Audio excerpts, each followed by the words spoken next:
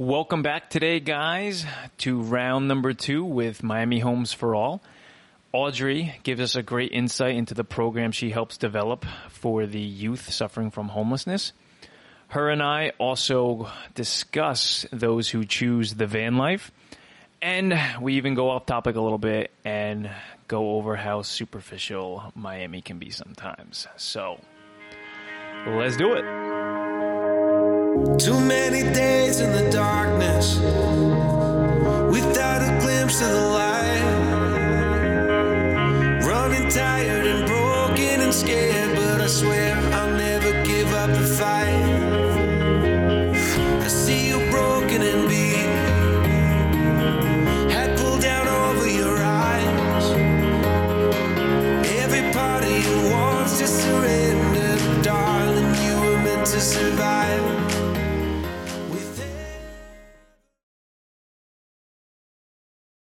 We typically have 10 people in our YVAC. 8 out of the 10 youth said something similar happened to me or someone I know. And so there are so many cases of this happening. And so, just going back to our earlier point that we just need to be listening to our residents. Because it's just your customer, exactly. Really, at the end of the day. Exactly, and giving them the tools to understand what are the policies that could work or what are the policies that could happen to address the issue that you're saying. So when it comes to affordable housing, how do we, our residents are saying, how do we make, vouchers easier to access? Okay, so what's the research there? That's what we do at MHFA. What we do is we listen to what our community is saying. We do some research. We share these things. We bring people together and we say, hey, what do you think about these different policies? That one works. That one won't work. This might work, and then That fast tracks a lot of effort on your part, too, by just having them come in and say, yeah, this is, because that's eventually what you're going to do anyway. Exactly, with surveys and then we bring them, we partner with them to meet with stakeholders, and we say, okay, these are the things that our community are saying could win. Let's make this happen. So we have a lot of fun at MHFA. I love the point that you had said, too, that you're looking for policies that do good. Right. Because there's so many times, especially when you're involving commissioners and people of power that are okay with as long as it looks good or it sounds good, but they're not always so focused on the do good like you guys are. And I love that because it's so functional, because if it doesn't do good, there's no purpose in even doing it. And it reminded me of, have you ever heard of an HDFC property? Yes. Up in, there's some in Manhattan. Are there some down here too? I'm not sure. I'm not really the housing expert. Sabrina Velarde is our housing person. I focus more on the homelessness stuff, but go ahead. Sorry. Because when I was a realtor in New York City, it stands for Housing Development Fund Corporation. And what it does, it's really meant to provide home ownership to people with not as much income as the general area. So it's income restrictive. And in Manhattan, there's a lot of different neighborhoods that have them. Some Upper West Side, some in the Bronx, some in good neighborhoods as well. They were really buildings that were given to the city or sold to the city by the landlords in the 80s and 90s when the neighborhoods were just crime-ridden, almost like down in Miami, down here they're in the same time frame. And the landlords, if they put some money into it, they're not getting anything back because it's just in a dilapidated neighborhood, crime-ridden. So they ended up selling them to the city, and the city revamped them and put an income restriction on them to where you can own it, but you can only make X amount of money. We do have those here. You do? Okay. Mm-hmm. In the city, though, in New York, it sounds so good, but when I actually started doing some research on them, it didn't always do good. It wasn't always intended, didn't always make its mark, because it ended up, for one person, they needed to make no more than $75,000 a year, and this is in today's standards. And if it was a 2-person household, it was $150,000 a year. And in the city, to buy a condo, you need to, or it's a co-op, excuse me, not a condo, it's a co-op. You need to put down still, even with those income restrictive housing, you still need to put 20% down. And in New York City, this might probably just a New York City-based rule as well. You also need to show 20% post-closing liquid assets. So basically, to get in one of these units, you need to have 40% at the time of closing to be able to buy one of these. Now, they're also the price is reduced. So basically, if a 1 or 2 bedroom co-op is going for, $700,000-800,000 in the Upper West Side, these are probably around $250,000-300,000. But even still, $250,000, 40% is $100,000. So you need to come up with basically right $100,000 in cash, which is unachievable if you're making $75,000 a year, $150,000. Except there's 3 demographics that can do that. Number 1, it's the super saver who works, saves, doesn't spend, which in today especially, it's just very, very, very unlikely. You have the retiree, which they probably throughout their lifetime accumulated some wealth and have some savings. Now their income has severely dropped because of maybe a pension and so forth, but they do have some saved up to be able to afford that. Both probably not, these units probably not designed for them. And then the third makes me laugh because it's almost like the exact opposite of the type of person these units were designed for, which is the person who just graduated from college. They get that first, and you probably know where I'm going with this. Yeah. They get that first job, $60,000, $75,000 a year, and then their parents have money that they can give to them. And then that's like the opposite, like the cringeworthy, no, that's not what this was designed for at first. And there's, obviously a lot of cases where it did work out and everything, but it just, it reminded me of that. And I do love the do-good mentality, which is probably why you guys have success, because you're not looking at what sounds good, what, might fly through social media, right. Some sayings. We just want policies that we know, one, are achievable, and one will actually get things done.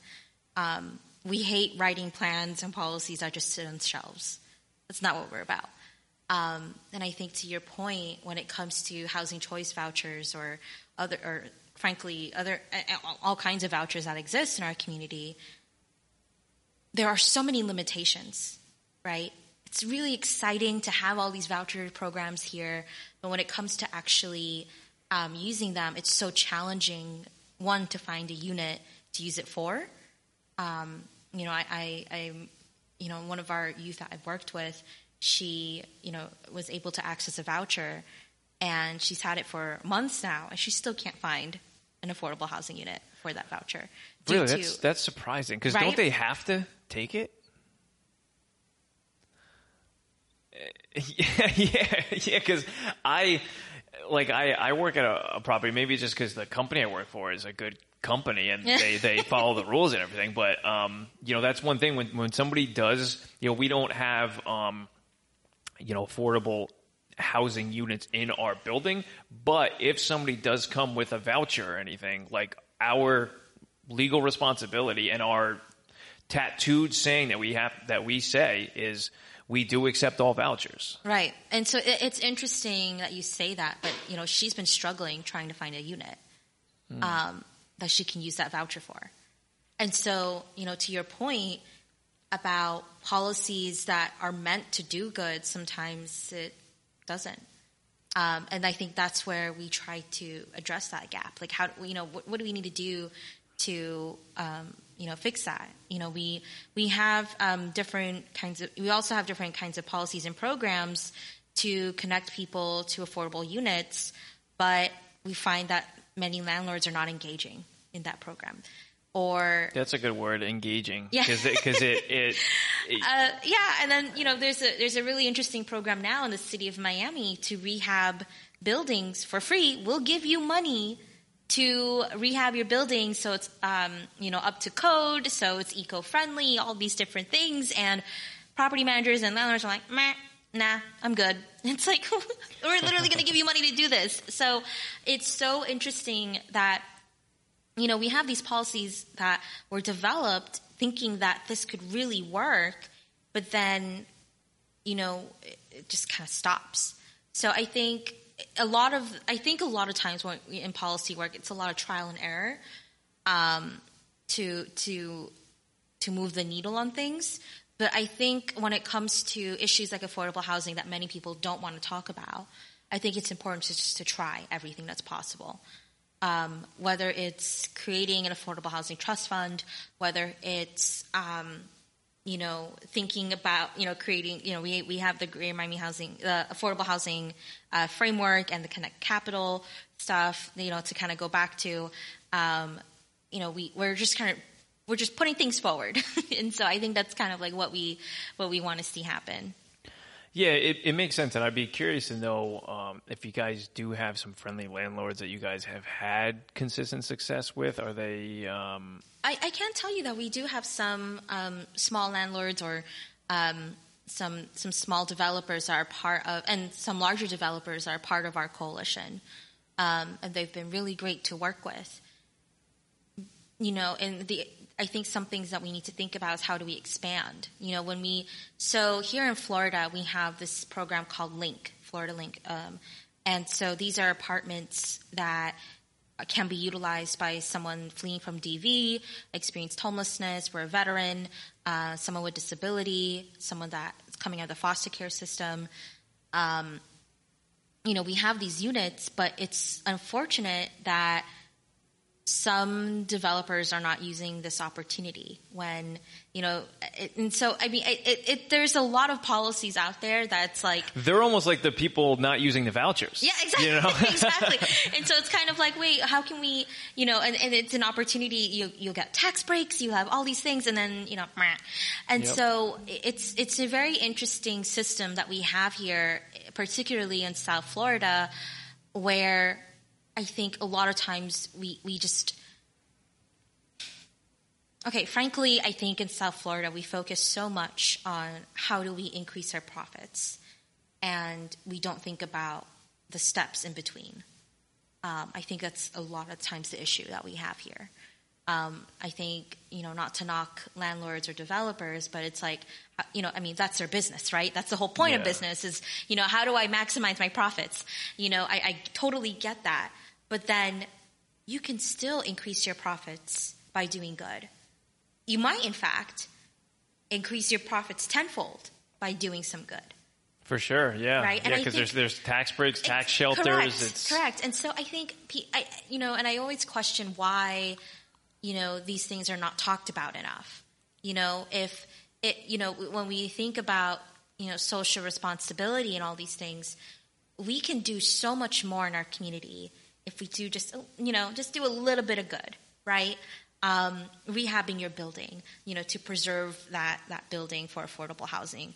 I've heard a developer once say, oh, why don't we just preserve the building? Oh, it's too expensive. We just might as well knock it down and build it new and sell it for market rate. And I'm like, okay. Or you could preserve it for, it might be a little bit more expensive, but then you get to keep that home, and that whole building that are full of elderly could stay there. And then could eventually, you can open it.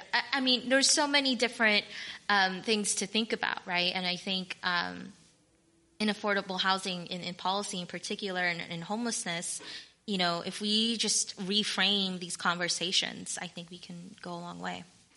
Yeah. Yeah, it is. The one thing, too, that kind of scares me as being...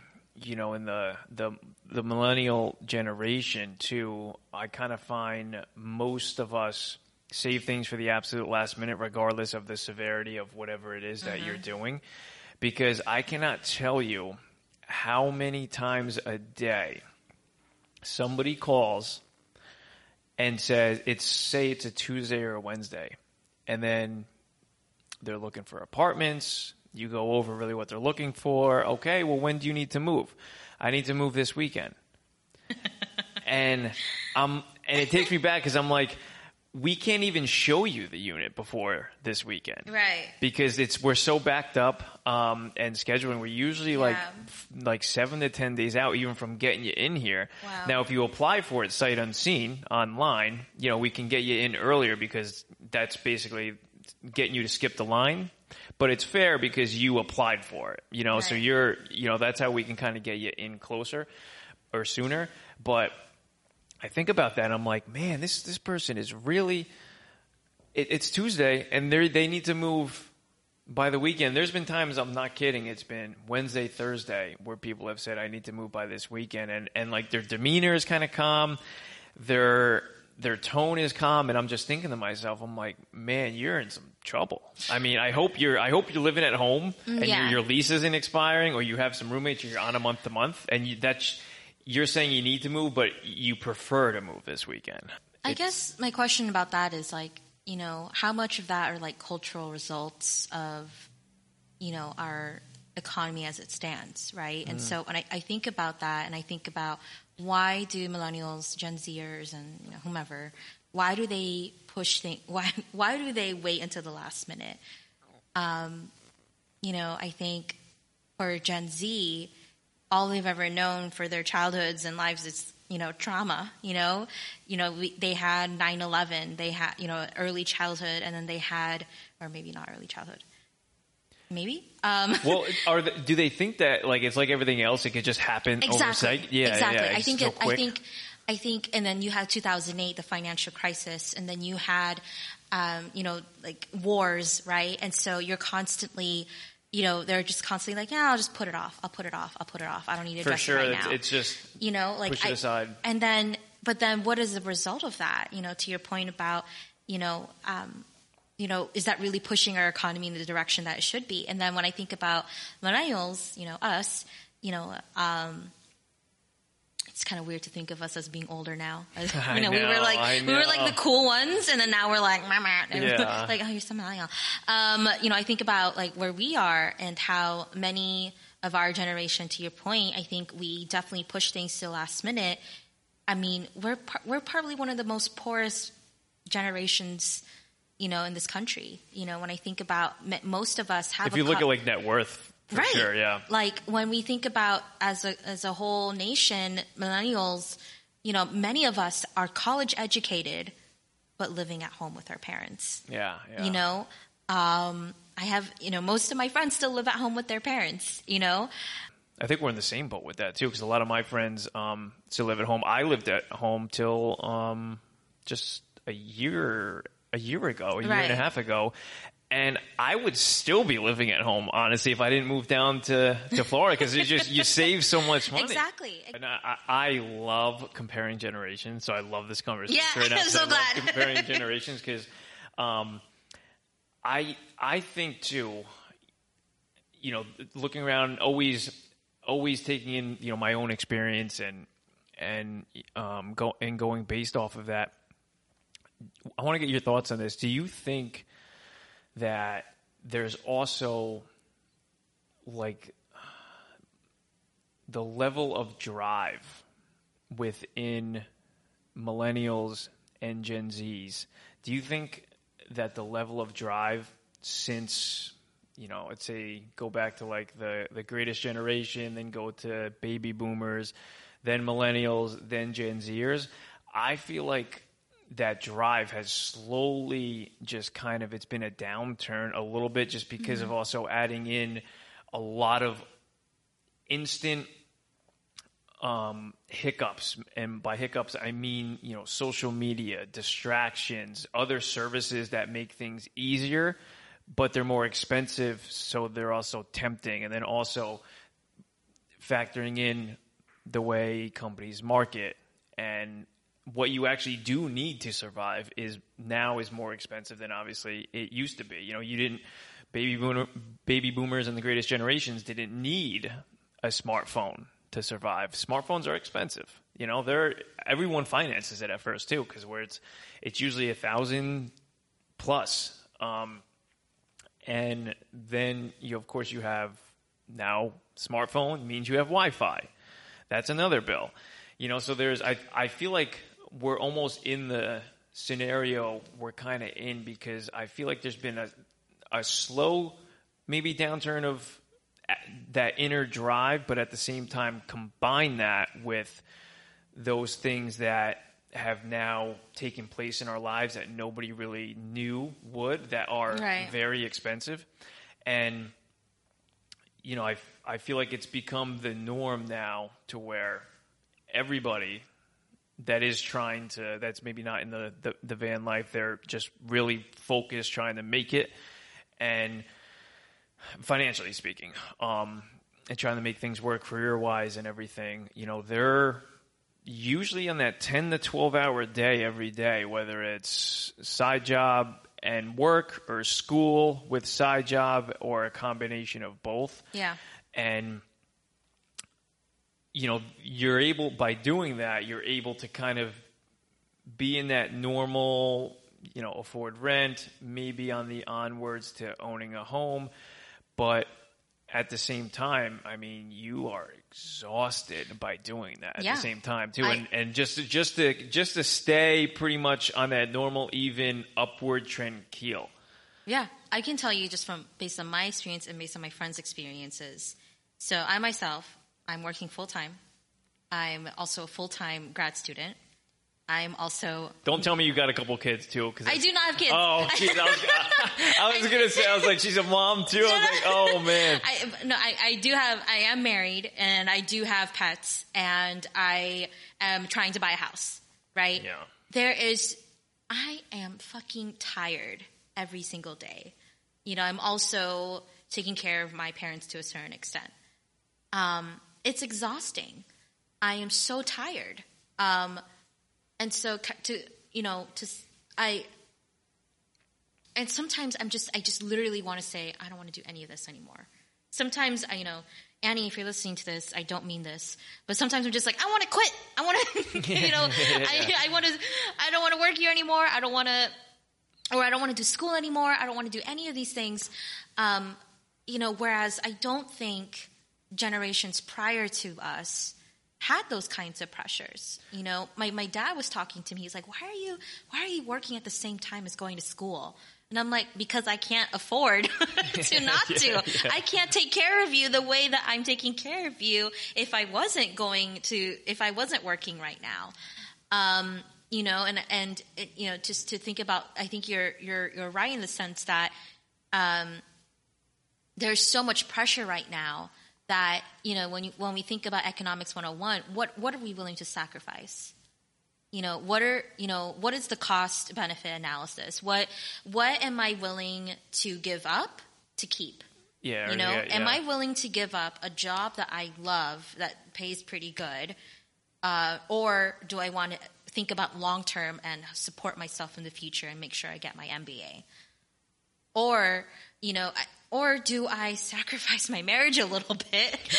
Which I feel like most people end up doing. And most people end up doing. And I think and I think about my friends, some of my friends are like, I don't know how y'all are married right now.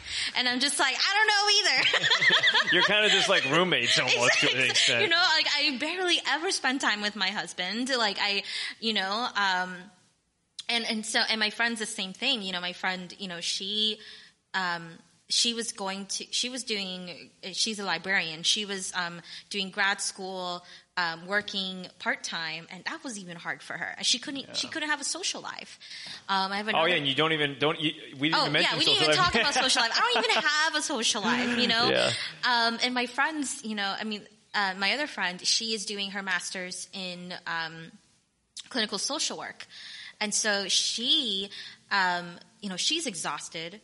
She doesn't have a social life. She hasn't gone on a date in years. I'm just like, girl, you need to go on a date. She's like, I don't have time to, and that's the thing, and I haven't seen her. The first time I saw her in like a month was this morning for breakfast at like 8:15. Yeah, I planned it like 3 months ago. Yeah, exactly. And so, that's the thing we need to think about as millennials, that we're constantly, under pressure to perform.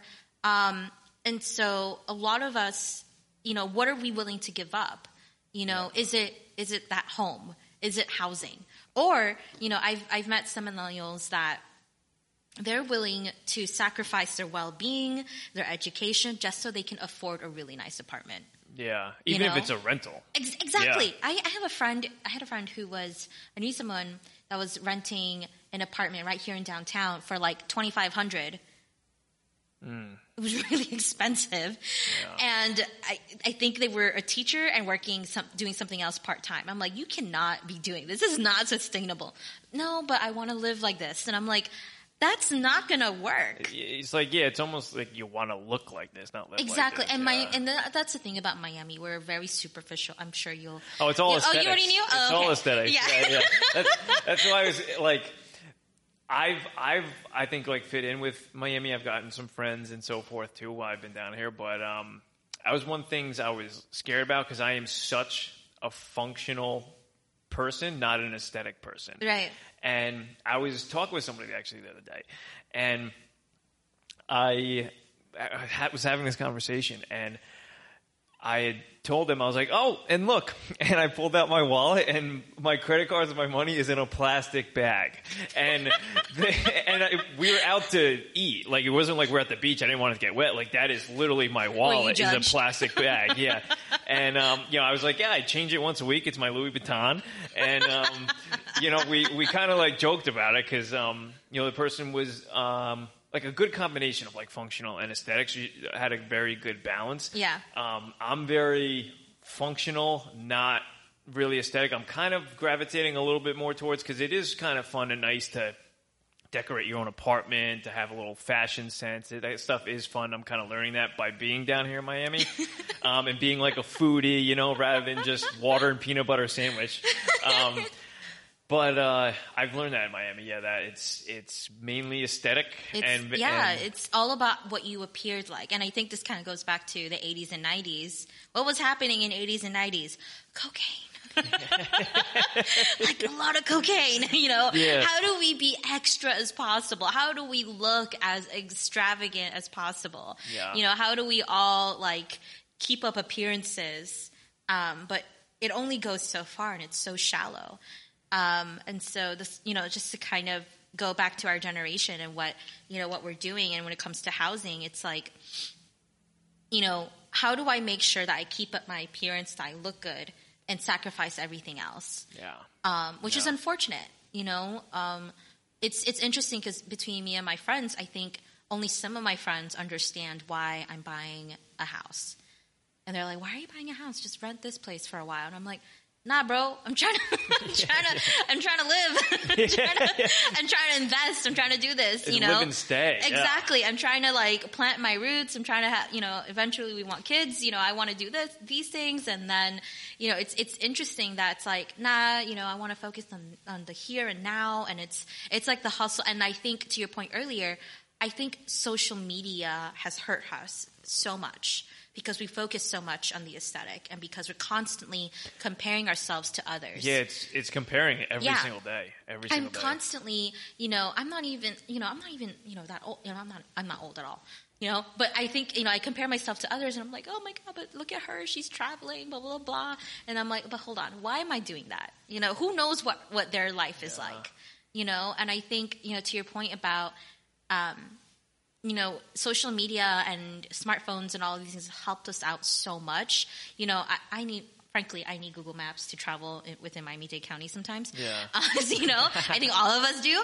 That has helped us out so much. But at the same time, it's like we're hurting ourselves as well. And so going back to your initial question about drive and whether or not we have that same drive, I think we do. But I think there's just more pressure. I think we do have a similar drive to Gen X and baby boomers and all of them, but there's an added pressure there. There's an added pressure to look good and feel good, because one, we're trying to impress our parents. I don't know about you, but I always try to impress my parents. Yeah, for sure. And there's also the added pressure of trying to succeed and trying to do better, but then it's so much harder to achieve what our families and our parents and generations before us were able to achieve at our age. My parents are always comparing me to them. They're like, you know, like, oh, when I was your age, I already had you, you know, blah, blah, blah, blah. And I'm just like, but hold on. 21, 22, Exactly. they had like 2 kids. Exactly. Yeah. You know, or like others, you know, I meet like other. You know what you should say is, would you have rather me at 21 or 22 had kids then? Is that what you're saying? Oh, no, I always, like, oh. My mom is always like, oh, you know, why don't you have kids yet? Blah, blah, blah. And I'm like, did you think, you know, do you think I was ready at 21? You know, I didn't know any, you know, and she was like, no, I don't think so. And I'm like, there you go. Yeah, because 21 right now is in reality like, I would say like 16, 17 from back in the day.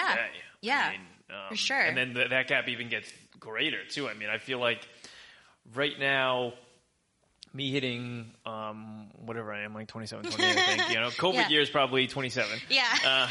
We don't count 2020. No. You know, where I'm like, okay, like let's start looking for a place to buy. Let's start getting our ducks in a row and everything. I feel like that used to be maybe around that 20, 21 age, you know, to a degree where, you know, I mean, you're in your low to mid 20s. That I think is envisioned as still like a kid almost. Yeah, and we were talking about this earlier with my youth, you know, with our youth. You know, I mentioned like home ownership and buying a house, you know, or renting. And, you know, they're all between the ages of 16 to 24. And they're just like, nah, don't want to talk about this right now. This is not really a priority, which I totally get. I get this may not be a priority. But, you know, that just proves your point that, you know, the older we're getting, you know, home ownership or investing in ourselves or investing in something, that's not seen as a short-term or long-term goal. That's seen as something that's not even, you know, in the cards. Yeah, and I saw this like ridiculous article by NBC that kind of eventually went viral because of it, and it showed a pie chart. NBC interviewed like this, I think like 28-year-old guy who lives in New York City, and it was like, where does his monthly income go? And Uber Eats. That's where mine goes. I'm just kidding. Well, what made me laugh was in there it said he donates $600 to charity a month. And I was like thinking to myself, I was like, there's no one I know that donates to charity except if they that our age, except if they get like pawned in like when you're checking out a CVS. It says, "Do you want to donate like $1?" And they accidentally hit yes, and like fuck, you know. Exactly. But I don't want to help puppies today. No, just kidding. But then they end up, you know, it's like just whatever. And I was like, that is like such a lie, and I was glad that in the comment section there was mocking of it. I think there's just a lack of awareness, right? Yeah. Of what each generation's going through right now. Like, you know, our generation, frankly, you know, again, as I mentioned earlier, like many of us are just hella poor. Yeah. You know, there's no way. Anyone, I mean, maybe someone is donating $600 a month to charity, which maybe it's in kind. Maybe it's like clothes are worth $600. I don't know. Maybe. But there's no way $600 a month. No, you know, I mean, I can't. Yeah. I mean, I'd like to donate to myself. So just kidding. Uber Eats tab. Exactly. I don't want to cook today. Yeah. You know, so I think. It's a lack of awareness of, again, I think what people need to be doing is listening and having conversations with vulnerable populations about what's actually happening and, like, you know, learning, you know, what are we doing with our money and how do we improve as an individual and as an economy? Because, you know, I think with and also, I think a lot of people don't know what to do with their money. A lot of people think that, oh, let me just keep my money in the bank and my money will grow. No, you can do so much more with your money. You can. I learned that too. Yeah, and like we don't have these conversations until like we're in our mid-20s, which is insane to me. Yeah. You know? It is definitely like you almost want to like rewind and be like, why didn't we teach this in like high school or like in college at the minimum? And you hear that a lot come tax time. You know, you see the memes, sure. I'm glad I know the Pythagorean theorem, but, I don't even know how to do my taxes.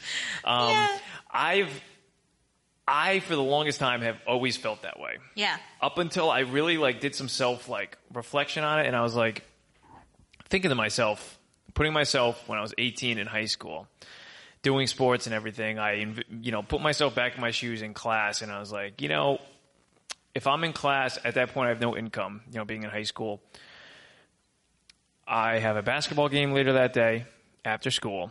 I have all my friends around. There is that super, super cute girl about 2 rows ahead, 2 rows behind me, and then 3 rows to my left. This teacher is trying to tell me about how to do taxes. Am I putting that focus in there? For sure. No, I totally agree with you. I think that's why, when I meet with you, I have a teenage sister, right? And I talk to her sometimes about, this is what you need to be thinking about. She's like, Audrey, come on, Audrey/mom, why are you talking to me about this? Nobody talks about these things. And I'm like, but you can talk about these things. You can do these things. And it's like, no, this isn't a priority for me. I'm trying to figure out what nail polish to use. And I'm like, are you fucking kidding me right now? What? No, but to your point, I totally get it. I totally get it. Why aren't, I think to your point, I think, but I think to your point though, we can be talking about these things earlier on. Yeah. But we just need to make it friendly to them. Yeah, friendlier and more definitive. Exactly. Just like sex ed, right? You can't talk about sex ed, to elementary school and middle school kids without them throwing a riot. You talked about here, this is what consent is. These are the different things you need to be thinking about. That is age appropriate, right? And so that way they take that seriously and they internalize that, and then they go on. And I think we can do the same thing with housing and finance. Yeah, I think so, because what works with sex ed too is, okay, guys, November 15th. For a week straight, we're going to talk about sex. And then everybody knows and is prepared for that, Exactly. I think it would be the same where, all right, guys, next week or whenever it is, it's going to be boring. It's going to be boring. It's called adult time, though. It's called adult time. You're the people who graduated a couple years before you have been making memes about us. So we've got to smarten this up, and we're actually going to do it now. We're going to teach about taxes. It's going to be boring. You're going to learn something though, but you will come here, prepared, kind of like, sex ed. I mean, it's not as, exciting. It's not sexy. Or crazy. Sexy. Yeah. No, for sure. I think that's what we need to be doing. I think, our young people have said that, residents have said that to us. How do we make resources, workshops, all these things available earlier on, and user friendly. Our young people can figure out. If our young people can figure out Zoom a lot, yeah. That quickly, they can figure out taxes and they can figure out housing. They can figure out leases just as easily. We just have to make it, user friendly. Yeah. Yeah. Yeah. Just simpler. And everything, which makes a lot of sense. Yeah. With public policy too, it takes so long to make happen, and just to get passed or funds. So, fun story: the policy that I mentioned earlier, passing the ordinance in the Miami-Dade County for month-to-month renters to be evicted instead of it being 15 days to change it to 30 days. When it happened in Miami Beach, it happened in the 90s. In the city of Miami, it passed in 2017. This policy for Miami-Dade County just passed in 2021. It took so long to have these conversations. And when we first started talking about making this a county-wide ordinance or a policy to make it 30 days for month-to-month renters to leave, we started working on the affordable housing framework in 2017. So it took a couple years for it to happen. Mm-hmm. And so to your point about policy making, it takes years because one, you need to get everyone to agree. You need to get, you need to make sure you're doing it right, and you need to make sure it passes. And there were so many hiccups along the way that it took such a long time. And so I totally agree with you that it takes a very long time for policies to happen. So I think that's why I think for me, I really want to focus on the long term, because if it's going to take this long, it might as well do some really good things along the way. And it better, yeah. Exactly. Exactly. And so, yeah. Do you guys get involved with local elections and so too as an organization? If there is just one, I'm assuming you guys would if there's just one candidate that's absolutely for affordable housing and then the other one just absolutely not. Mm-hmm. And then in the middle too, do you guys just kind of wait it out, whoever wins, then you really try to... Yeah, I mean, we do have conversations during election years. We do have those kinds of conversations, but we are a 501c3. So we can't support one candidate. But what we do is we have conversations with all candidates and say, hey, this is what we're about. Think about us. And then we wait it out. And then you kind of pass it down. Exactly. Okay. And then we wait it out, And then, that's what we did with this past election year. We actually, co-hosted, candidate forums, with Miami Foundation and others. Oh, that's awesome. Yeah. To talk about, the issues that residents have been bringing up, and namely affordable housing. And so, those are the kind of conversations we had with candidates. We said, hey, let's have these forums. Let's talk about it. Affordable housing being a big issue. And then we wait, we see how it all plays out. And then right when they're elected, so you remember us? So how about that meeting? Let's have this conversation. Let's do this. You're hoping they'll still pick up the phone? Exactly. I mean, we're known to be persistent, So if they don't pick up, we'll just email and nonstop. So we're going to have that meeting. We're going to talk. Mm-hmm. No, it's good. You have to be, I feel like, especially with these issues too. I mean, they just not going away. Yeah. I was thinking about this morning. The market, the sales market, rental market is off the roof in Miami right now. So I feel like homelessness is a lot more maybe at risk, just because I feel like people are getting pushed out, especially with gentrification, and the people at the bottom of the totem pole right now financially are at risk if they get pushed out from the people maybe living in the middle class neighborhoods, they're at risk for being homeless. And then I was thinking, well, what's the opposite? What if the market was crashing? I was like, if the housing market was crashing, still a lot of people at risk to be homeless. And I was wondering, in a hot market or in a terrible market, I feel like if it's going directly in one direction or the other, it's bad for either way. People. Yeah. Yeah. I mean, there's been, I don't know if you're familiar with Avril Jane from the Vagabond Group. And so what she did was really interesting. She noticed that a lot of her employees were consistently late to work. And, they shared with her, I'm taking 2-3 buses to go from here to here. I can't afford anywhere near this neighborhood. And so she actually repurposed one of the buildings and made it affordable housing for her employees. And so I think... That's a nice boss. Right. I was like, you give me I'm just kidding. So these are things that I think that was a really interesting model. And so I think that's another, when the market is, whether or not the market is crashing or it's growing, I think models like that can work. Yeah. And I think when it comes to, if it were to, obviously this bubble is not going to last for this long, where this trend is, I think a couple years from now it's going to go down, so how do we, what do we need to anticipate for?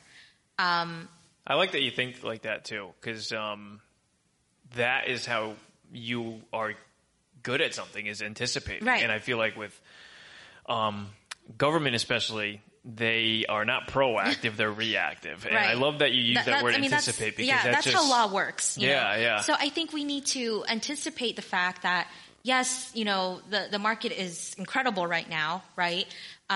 We have people coming all across the country. You came here from Jersey.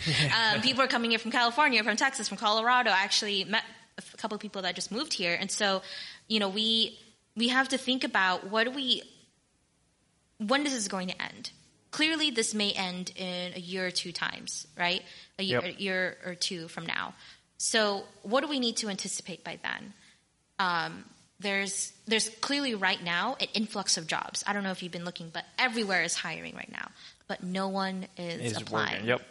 So you couple that with, you have a labor shortage and soon to be a housing, a huge housing supply. So what the heck are we going to do, Miami-Dade? So these are the kinds of conversations I want all of us to be having, and to make sure that we're having that. One, people are applying for these jobs, and then two, that we address the impending, supply. I mean, there's already quite a supply already, but it's just so damn expensive that the tenants and residents are not meeting that. Yeah. I like that you brought up the labor shortage on top of the open jobs, because it's like it's a rarity when you don't have that, because you would think, boom, like that would work. You have open jobs, you have people that need jobs. Mesh, but it's not happening. It's not, just, and I think, why is that happening? I met with some of, I've been, just trolling on social media. It's like, okay, why are people not applying for jobs? I was like, I think I Googled that. I don't know what I was doing. But then people are like, I don't want to apply for this job because it's not paying enough, and it's, it's not going to do it for me. And people are saying that, why work this thing when I can do this instead, and coast, right? The coast, yeah. Right. And that's so interesting to me. And then you have this new generation, not new generation, you have this subgroup of people that are just like, you know what, I'm just going to work a temp job and then travel and work this, I've literally met a couple of people are around our age. It's all short-term mentality. Yes. And it's so interesting to me. And I'm just like, why? I literally met a couple folks that literally just work, a couple of jobs for about 6 months, and then the rest of the year they're just out traveling, which I find so interesting. Like, why do that when, you can, just going back again, it's like, why are people doing these kinds of things? Yeah. I get it to a point, because I was there myself where, when you graduate from school, you're kind of talked to like this is your dream now. This is your dream. You're now hitting it. But then what has been said doesn't necessarily meet what the actual reality is. Right. And, when you graduate, you don't realize that, because you were treated so well, you're junior, senior, graduating, you don't realize that you're going on the absolute bottom of the pit of society, speaking economically and experience-wise.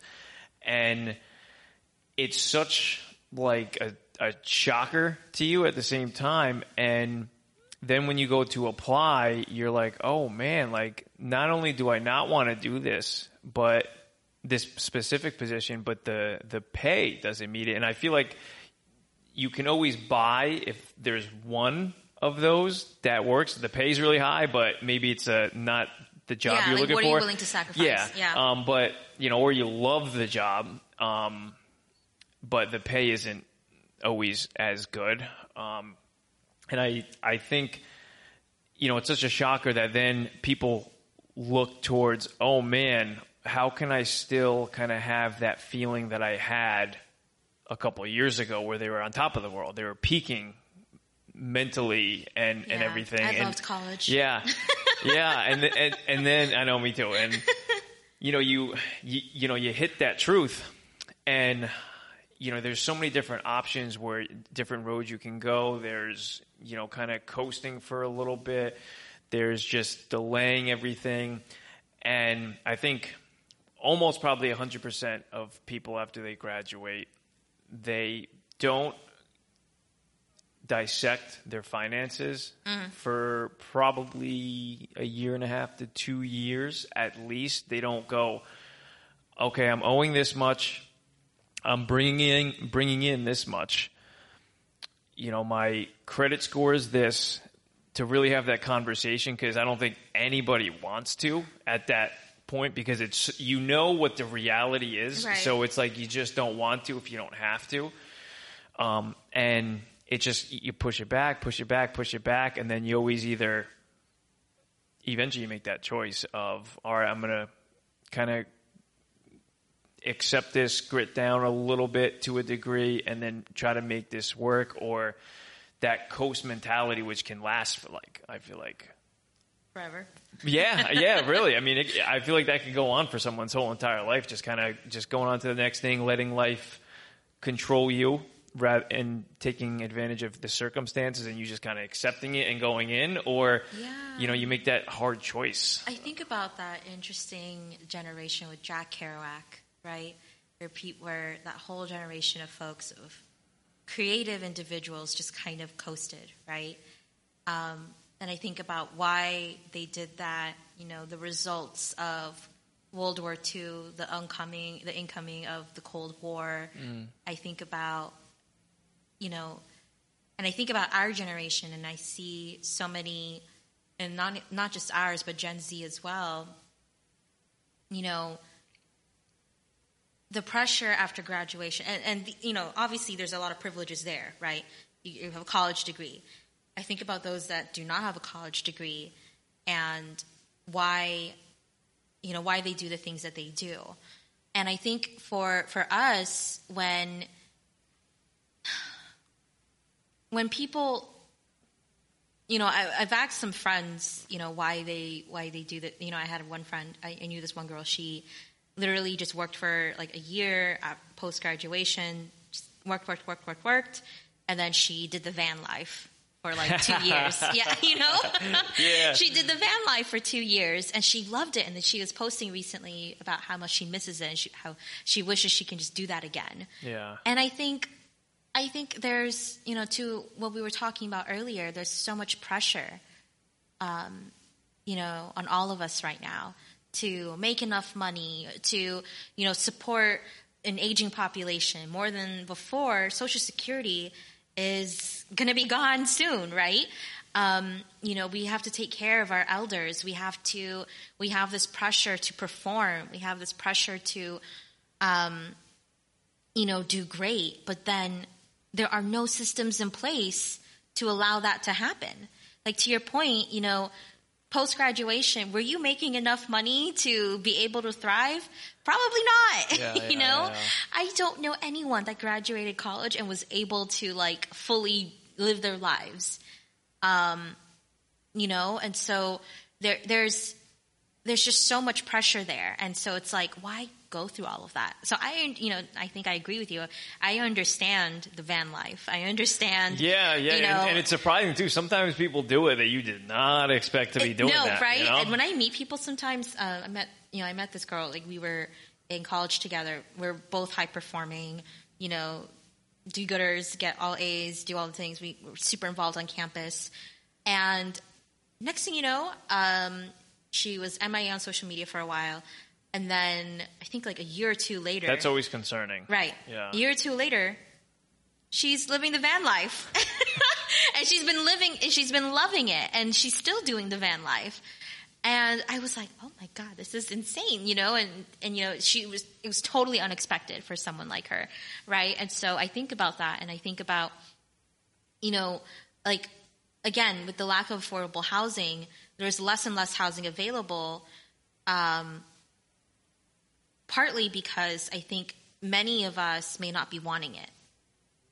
Many of us may not be wanting it, or we may not be allowed to have it, due to not being able to afford it, due to systems in place that discriminate against them, due to just not being able to find resources, or just due to I don't give a fuck anymore. Let me just get out of here. Yeah. There's so many reasons why I think there's this housing shortage, but at the same time, a big supply. Okay. Well, thanks for that. And I appreciate you, Audrey, for coming on today and speaking with me. It's been fun. Talking about these issues too sometimes isn't the most happy, cheerful conversations, but you're so bubbly and you're able to make it kind of. Try to be. I mean, you didn't see me earlier chug a cup of coffee. So. yeah. Thank you so much for having me. No. Thank you, Audrey, and good luck with everything. Miami Homeless for All. Wish you guys the best of luck. We'd love to touch base too down the road and see how you guys are doing, and hopefully hit that functional zero. But I'm sure that's always a trending fight. So. Thanks for all the great work you guys do. I encourage people to, definitely research them. They're one of the best in Miami at just organizing and implementing very good solutions to the overall problem, which is just a much needed, wonderful thing. So thank you, Audrey. Thank you. You have a great one. You too.